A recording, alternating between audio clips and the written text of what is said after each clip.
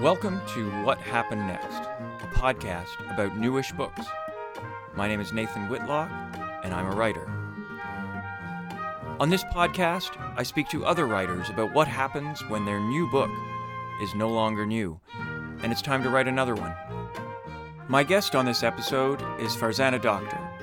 Farzana is the author of 5 books, including, most recently, the novel 7, published by Dundurn Press, which landed on many Best of the Year lists in 2020, and the poetry collection You Still Look the Same, published by Freehand Books in 2021.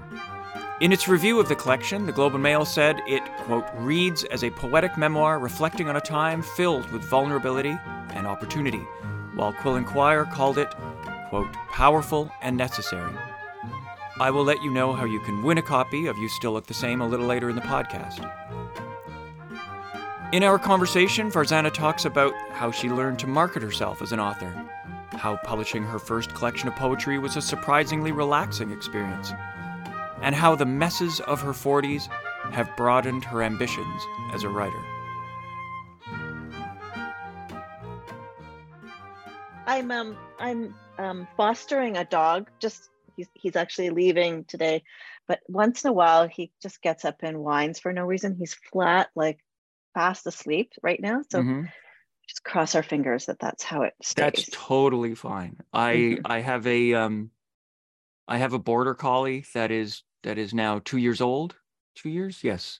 And so my students, because I teach online, are now used to me just talking like this into a screen and constantly picking up an old rope and just doing this, flinging it into the next room, and they can just hear this like scurry of feet as it comes back and off. So a dog is very welcome, even though this episode will come out in a few weeks. We're recording this on May 1st, 2023. And I didn't realize when I invited you on that the book we're mainly going to talk about came out exactly 1 year ago, May 1st, 2022, which is your collection of poetry.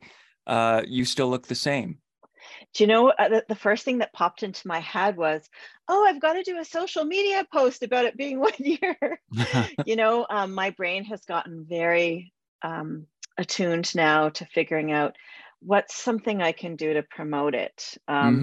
And I don't know if that's good or bad, but that is how my brain works. So that's the only thing I thought was like, it's been a year. I need to use that for content creation. That's actually something I want to talk to you about, and we'll get into it in a bit.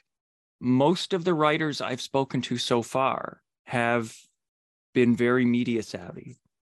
And it's been interesting to push back against that cliche of the author who retreats, who kind of goes to the launch, goes to a couple bookstores, signs some copies, talks to Sheila Rogers, and then is like, please don't talk to me for the next 18 months. Does that come naturally to you? Has that always come naturally? Or is that something you had to learn? I did have to learn, but I learned very easily, I would say. So I sometimes think about how, my larger family and community that I'm from is an entrepreneurial kind of community. And so it just made sense to me at the beginning that I've worked really hard on my first novel. This is many years ago. I'm going to have to do something to promote it. I was working with Inanna, which is a small feminist press. And back then, Luciana, who was the editor, said to me, we're going to publish it. We're going to get you a couple reviews, but set your expectations really low for what we're going to do. So I learned really early on. I think I even bought a book called The Dummy's Guide to Self-Promotion, something like that. Wow. So I started to learn, and I started to notice what other people were doing and borrowed and stole lots of different kinds of strategies. So by now, we're talking about 16 years later, it comes quite naturally. There's lots of new things that I don't know how to do. And I sometimes get other people to help me. I don't think I'm going to ever be interested in TikTok. I knew you were going to say TikTok. That's the one. That's the line that so many authors, can't cross. It's so performative, and all social media is performative. But the other parts of social media are things that I can find a place for myself in. So, what I've thought to myself is, I'll hire someone to do a couple of reels for me when the next book comes out. And, you know, that's how I'm going to be on TikTok. And it'll also be on all the other, be on Facebook and Twitter and Instagram, which I'm much more comfortable with. So I think by now it feels natural that it's just part of the job. Now I do take time not to do it. Maybe not as much as I would like, but I do create like DIY writing retreats for myself where it's like a week someplace really beautiful away from everything. I, have the out of office to reply on. There's no pressure on me to do any other kinds of work or social engagement. And then I can really get into whatever I'm working on. So you actually portion off these moments where you're like, I have to turn off that part of my brain, that part of my world. I try to do that, yeah, because otherwise it's so easy to get distracted. And we know that distracted writing isn't like our deepest, best writing, right? We need to be really immersed.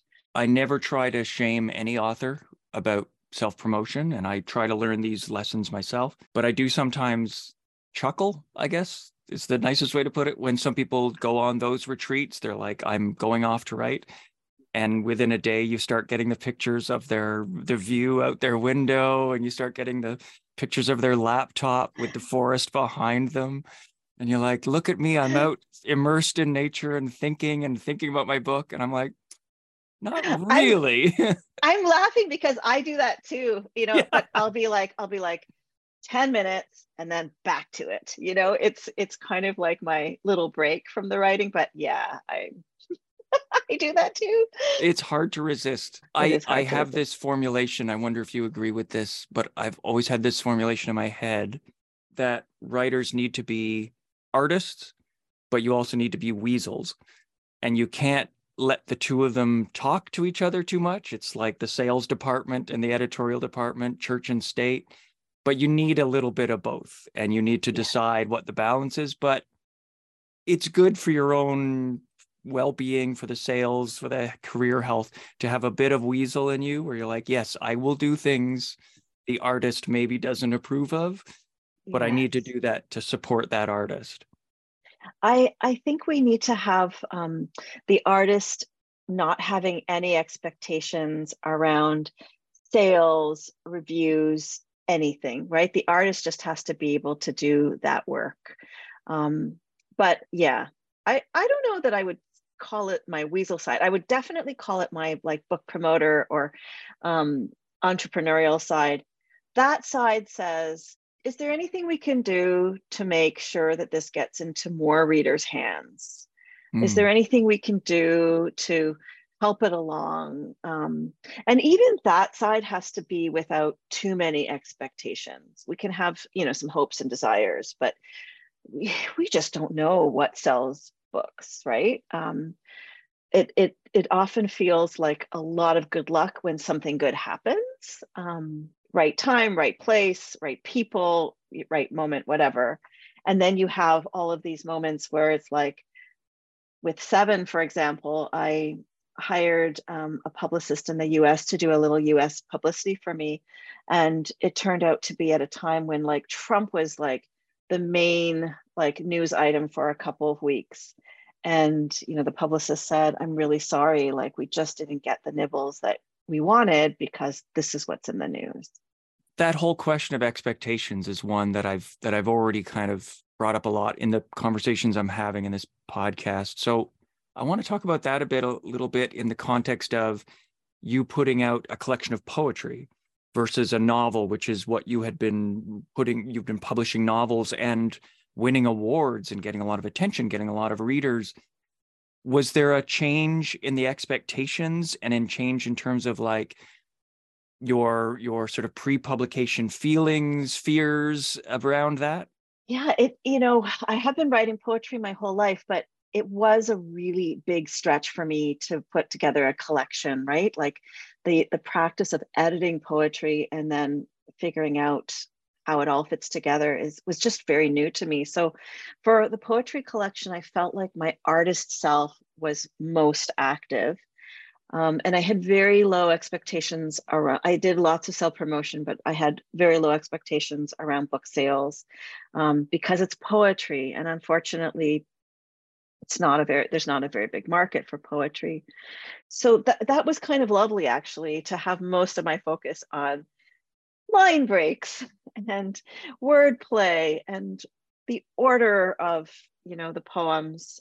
What was also interesting is, in the past, I've had 4 or 5 years between novels. So there was all this time to kind of go away a little bit more and to focus on the writing. But Seven came out in 2020, and then You Still Look the Same came out in 2022. So this was a very different experience for me, in that I was pretty much busy with Seven and promoting it. I feel like for over a year and a half. And then I was like busy working on the poetry collection and getting that ready. So I never really stopped the self-promotion, but my artist side was more active and happier. So I got very lucky. I think it was a year ago today that I got a feature in the Globe and Mail for my writer life and for You Still Look the Same. And once that came out, I was like, okay, if nothing else happens, I'm really happy, because to get a feature in the Globe and Mail is like the Canadian version of being on Oprah. I was just like, whatever, I'm just going to relax. I'm going to just see what happens. Of course, I'll take whatever opportunities come my way, but I'm not going to hustle. I had hustled so much for Seven, right? That was a pandemic book, had to really hustle. The other thing that I was able to do with You Still Look the Same, because it came out, on the heels of Seven, was that I could do promotion for both at the same time. So I could do a reading where I was reading a little bits from each and find complementary things. You Still Look the Same felt very much like a book I was promoting with the last novel. And you mentioned that the collection of poetry made you happy, in the sense that it was more your artist self that was focused on it post-publication, not in terms of the writing it necessarily. But those expectations were much more tied with artistic achievement, with literary achievement, maybe, because the sales expectations, you couldn't pin any hopes on that, really. This may sound like an odd question, but does that make that book feel a little bit more yours, in the sense that the novels are out in the world, they're being read by prize juries and media people and reviewers and readers, and there's constant attention, whereas the poetry, even though it gets attention, it got that Globe profile, it gets reviewed, and it's been reviewed very well, there's more of a connection to you. You didn't have to hustle it quite so much. That doesn't quite ring true. I feel like they all really belong to me. You sit with these projects for so freaking long, right? So they really all feel like important pieces of me. What was just different was I felt like I relaxed for the first time, with a book being in, post-publication. I just relaxed. So I took what came, and that was an interesting experience for me, just to be able to say like, oh, so this is a different kind of approach to have after a book comes out. Maybe I don't have to be so stressed. Maybe I can still have good things happen and not be so stressed. I think I was pretty stressed with my second novel, with its promotion. I was pretty stressed with with my third novel. I got shingles 2 months after it came out. Oh no. Right. So I was really stressed about how was it going to do? Was it going to do as well as the second book? I was really caught up. And then with, my fourth novel, I was pretty stressed just because it was a pandemic book. And it's like, how am I gonna make this work? I'm just butting in here for a moment to let you know how you can win a free copy of You Still Look the Same by Farzana Doctor, courtesy of Freehand Books. Go to nathanwhitlock.ca/contact and send a message to me with the subject line, You Still Look the Same giveaway. That's nathanwhitlock.ca/contact and send a message with the subject line, You Still Look the Same giveaway. I'll do a draw on Saturday, May 27th for the winner. Now back to my conversation with Farzana. If we could just go back to that, to Seven, the idea of it coming out during a pandemic, how long before you knew that was the date? Like, were you looking ahead and saying, oh no? Well, like everybody else, I thought it was going to be over in a couple of months, right? So when the publisher contacted me and said we might have to delay the publication, um, Dundurn kind of shut down and laid off a lot of its staff, unfortunately, for a few months at the beginning of the pandemic. So it was a really tough time for them. And, they said, maybe we need to delay. And I wrote back and I said, oh, don't you think by, August, things will be back to normal? Of course, we all laugh at this now. I was starting to see what was happening, by May, June, and I started to watch. I saw what Vivek Shreya was doing with her book, The Subtweet. She was one of the first to just be like, I'm going to be on Instagram Live now. That's how I'm launching, right? So I just started to watch others who were a few months ahead of me to see, like, how do you do this? And is this even useful? And how do I make this better? So I did have a bit of time to prepare, and I did a lot of virtual events. It's the only thing that makes me grateful that it took me longer to finish my newest book, was that I just managed to get over that line. Not at all the plan, but that's how it worked out. With Seven, do you feel like now that things have opened up, festivals are back in person, readings, bookstores are open, have you found it has somewhat of a second life again, that you're able to go and read from it, that you're able to kind of present it again? Or is there this focus on, we just want the new, we just want whatever's the newest thing? A lot of it comes through how I will pitch it, right? So I have done a couple of festivals where I've said, can I talk about both books at the same time? And, nearly always people said, yes, of course, do what you want to do. So I've requested that often. I'm going to be doing an event in a couple of weeks at a bookstore, and there's no requirement that I do anything in particular. So I will help Seven along by giving it an extended life for sure. So a little bit of reading from each book. But to tell you the truth, Seven was it was a different experience for me. I did a lot of virtual events, but I also became more of a public speaker with Seven, because the subject matter has to do with female genital cutting, and that was a topic that was so hard to talk about before Seven came out. Like, it was so hard to broach the subject, hard to get it on any agendas, right? But now with the book, suddenly people are kind of more interested in hearing what you have to say. So a lot of my book promotion after Seven came out became public speaking on this issue and then selling the book. Most of those conversations were like a quarter about setting and character and plot, and then 3/4 about the issues, which is good, right? I was able to make a contribution that way. So that carried on. That public speaking has carried on to today. It's slowed down quite a lot, but that gives it a bit more of a life too. I remember reading that in another interview that you did, about that idea of, like, a quarter of the conversations are about stylistic questions and literary questions, and the rest of it is about the political issues and the cultural issues it raises. Mm-hmm. But it makes me wonder about the contrast between the reception of Seven and You Still Look the Same, where I would imagine people who speak to you about the poetry are not saying, let's talk about these issues. Yes. It's really more focused on, let's talk about your craft, your process. Not that you resented those other conversations, but does that feel sort of refreshing to just, now I'm a writer? So much more refreshing, and so much more fun for me. Again, yes, I appreciate having all of, the opportunities to be able to speak about those hard issues, but, it's not the totality of me, and I don't always want to be talking about hard issues. And so, yeah, it's really delightful when people ask, why did you decide to have those 4 sections, and why does a haiku start each section? Like, that's just so much fun.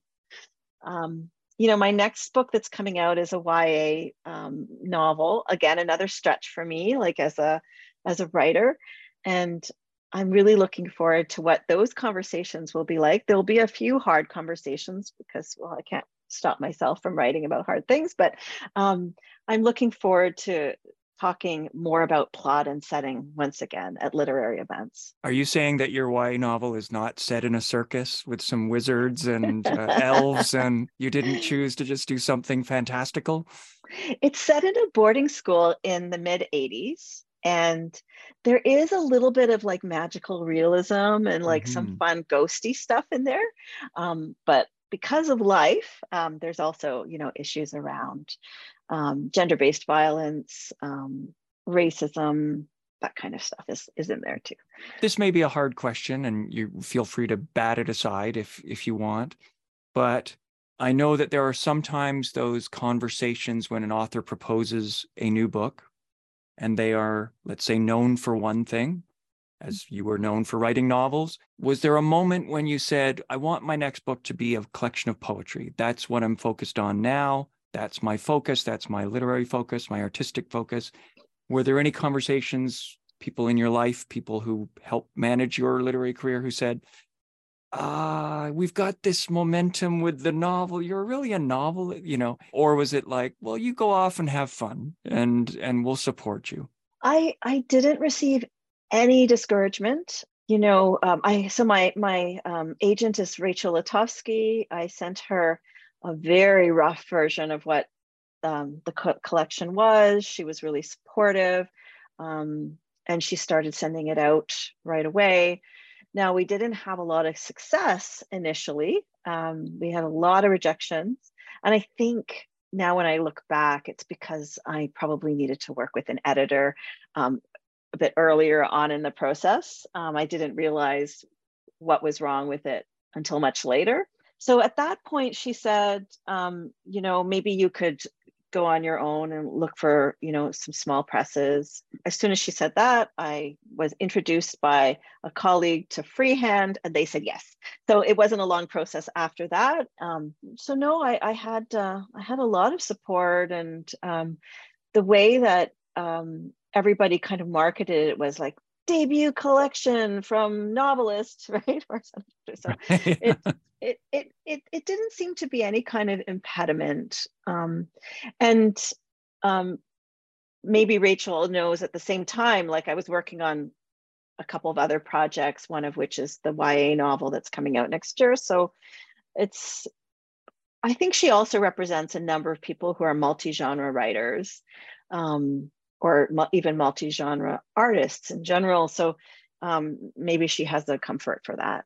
I'm interested in what you said about your feeling that maybe the manuscript that initially went out needed an editor's hand. Yes.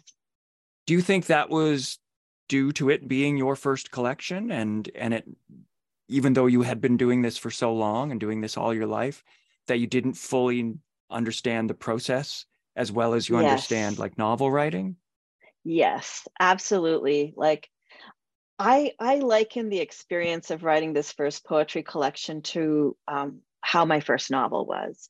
You know how sometimes writers who are just a bit newer to the craft, they don't see what their mistakes are.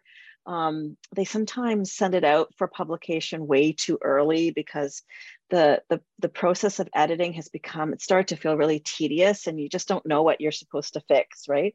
So I think that's how it was with the poetry collection. I was like, this is good, right? This is good, but I didn't know what I needed to fix. So when I worked with Sharon Paul Ruprai. She was the editor. So she came back to me and she said, there's a lot of issues with this poetry collection. And I was initially like, oh, okay, like happy to get the feedback, but also like, oh, so I didn't know. I just didn't know. And so she pointed in a lot of directions. She, offered a lot of suggestions for the places. But when she pointed in the direction, that was when I could go, oh, I see. But I couldn't see it without someone pointing in the direction for me.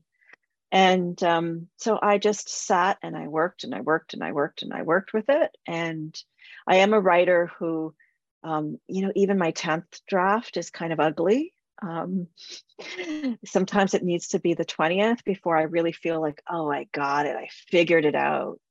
The same is happening right now with I'm doing edits on the YA novel, and the editor Pia Single, pointed in a lot of directions, and I was like, God, I didn't see those things. How did I not see those things? I thought I'm supposed to know these things by now. And then, work at it, and then the light bulb goes on.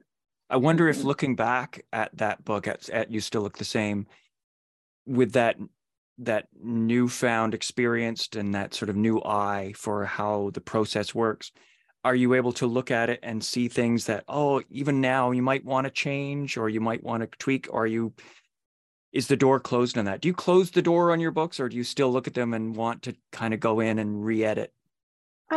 Because that's my fifth book, I'm kind of like, yeah, just, close the door. You've got other projects to work on. But there is something that if there was another printing and I could change one thing, like I might change the title of one of my poems. That sort of came to me after that I should have changed the title. So there are things I saw, but What was the title? What was the title you were wanting to change? I need to get it. I'll Of just grab course. it we're going to have to edit this down. I may or may not. Okay. So is it this one? Yeah. The first poem in section 1 is called Blame It on Childhood 1. I think I would have left it at Blame It on Childhood 1, but added like a subtitle to the title. So it'd be a really long title. And it would say something like, or an alternate table of contents. Because one of the things I was trying to do, one of the things I was playing with that poem was to introduce the poetry collection. And there are elements of all the poems in this one poem, but no one would really know that, I think. So were all the poems in the book written during a fairly recent period, or did they sort of date back to when you first started writing poetry? Or Nearly all of them I wrote in my 40s. So I think of this as the collection from my 40s. A couple of them were earlier poems that got completely rewritten in my 40s. So this was a decade that really kind of kicked me in my butt. It was a difficult decade. Like the 40s, I went through a major breakup of a long-term relationship. And then I started having old trauma memories come up, and I started online dating, really just my first experience really at dating in my 40s. And then I fell in love, was going through perimenopause, which is like really a thing. So this was a decade that felt like a roller coaster to me. And I was, I had imagined, and now I look back and go, haha, but I had imagined, by the time you're in your 40s, you kind of know stuff about yourself. And then everything got challenged. And maybe that happens in every decade, but I didn't really experience that in my 30s. The 20s were rocky in their own kind of way, but my 30s were kind of like a lot of the same, and the 40s were a lot. So yeah, so this is a collection that looks at all these weird things that happened in my 40s. it's almost like the 20s and part of your 30s, or the 20s are where you accumulate. You just kind of, you receive, and accumulate. Your 30s, you kind of pack it all in, Consolidate. you consolidate. That's the perfect word. And then 40s, it all just starts to crumble and fall apart. Has that opened? Well, clearly it opened sort of new places of creativity for you. Do you think that's Did. going to have a profound impact even going forward with future books? I think so. You still look the same, because it was, new territory for me in terms of genre, right? Like in terms of just really stretching and learning. I realized that I'm comfortable doing that, right? So the next book is a YA book. I have a self-care kind of manual that I'm working on. At the same time, I'm working on a memoir. And I also have ideas for kids' books. So like and that's really brand new. I was just a novelist, right, for my first 4 books, and that's what I thought I was doing. And now I'm kind of curious about, like, can I stretch and learn and grow? And I think we'll see what I say next decade, but I sort of feel like my goals for my writing career have shifted. Before it was, be a novelist, try to climb whatever that ladder is of what we perceive to be success.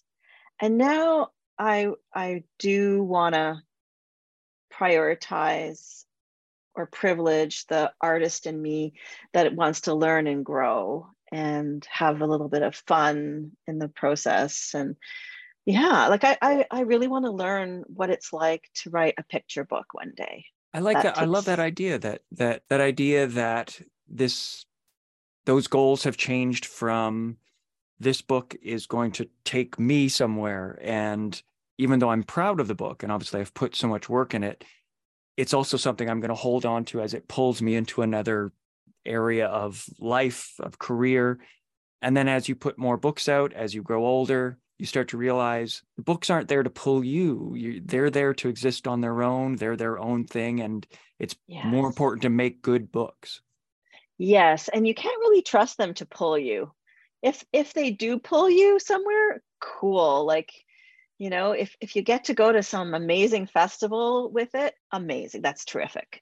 But there's no guarantee. One book might do all of those things, and the next book, and you're so proud of that book, but it's the wrong time and place, whatever.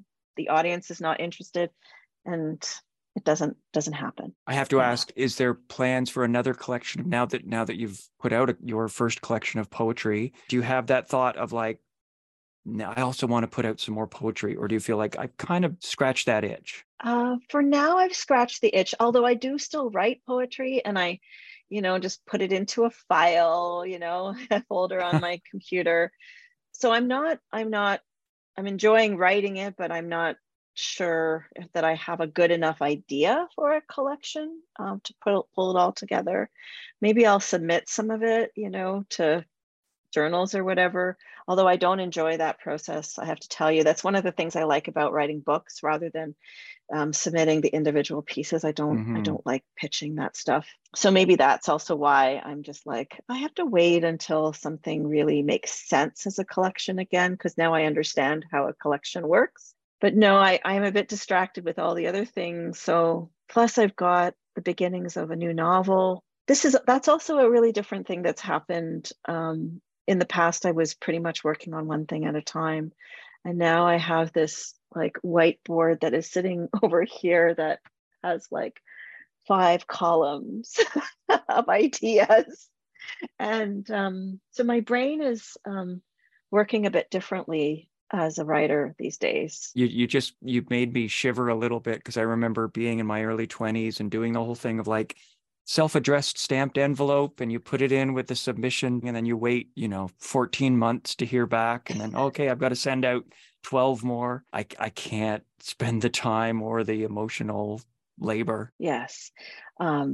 It's really disheartening, that whole process. And while I understand that the publishing world is not easy for anybody, one of the things I really enjoy about working with an agent is that they really shield you from a lot of this heartache and discouragement. Yeah. I like being shielded. And you have your whiteboard.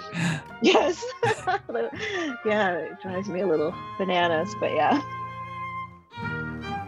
What Happened Next is produced and edited by me. To let me know what you think of this podcast or to suggest a future guest, please go to the contact page at nathanwhitlock.ca. The music playing under my voice is by the great Alex Lukashevsky, who is letting me use it for free.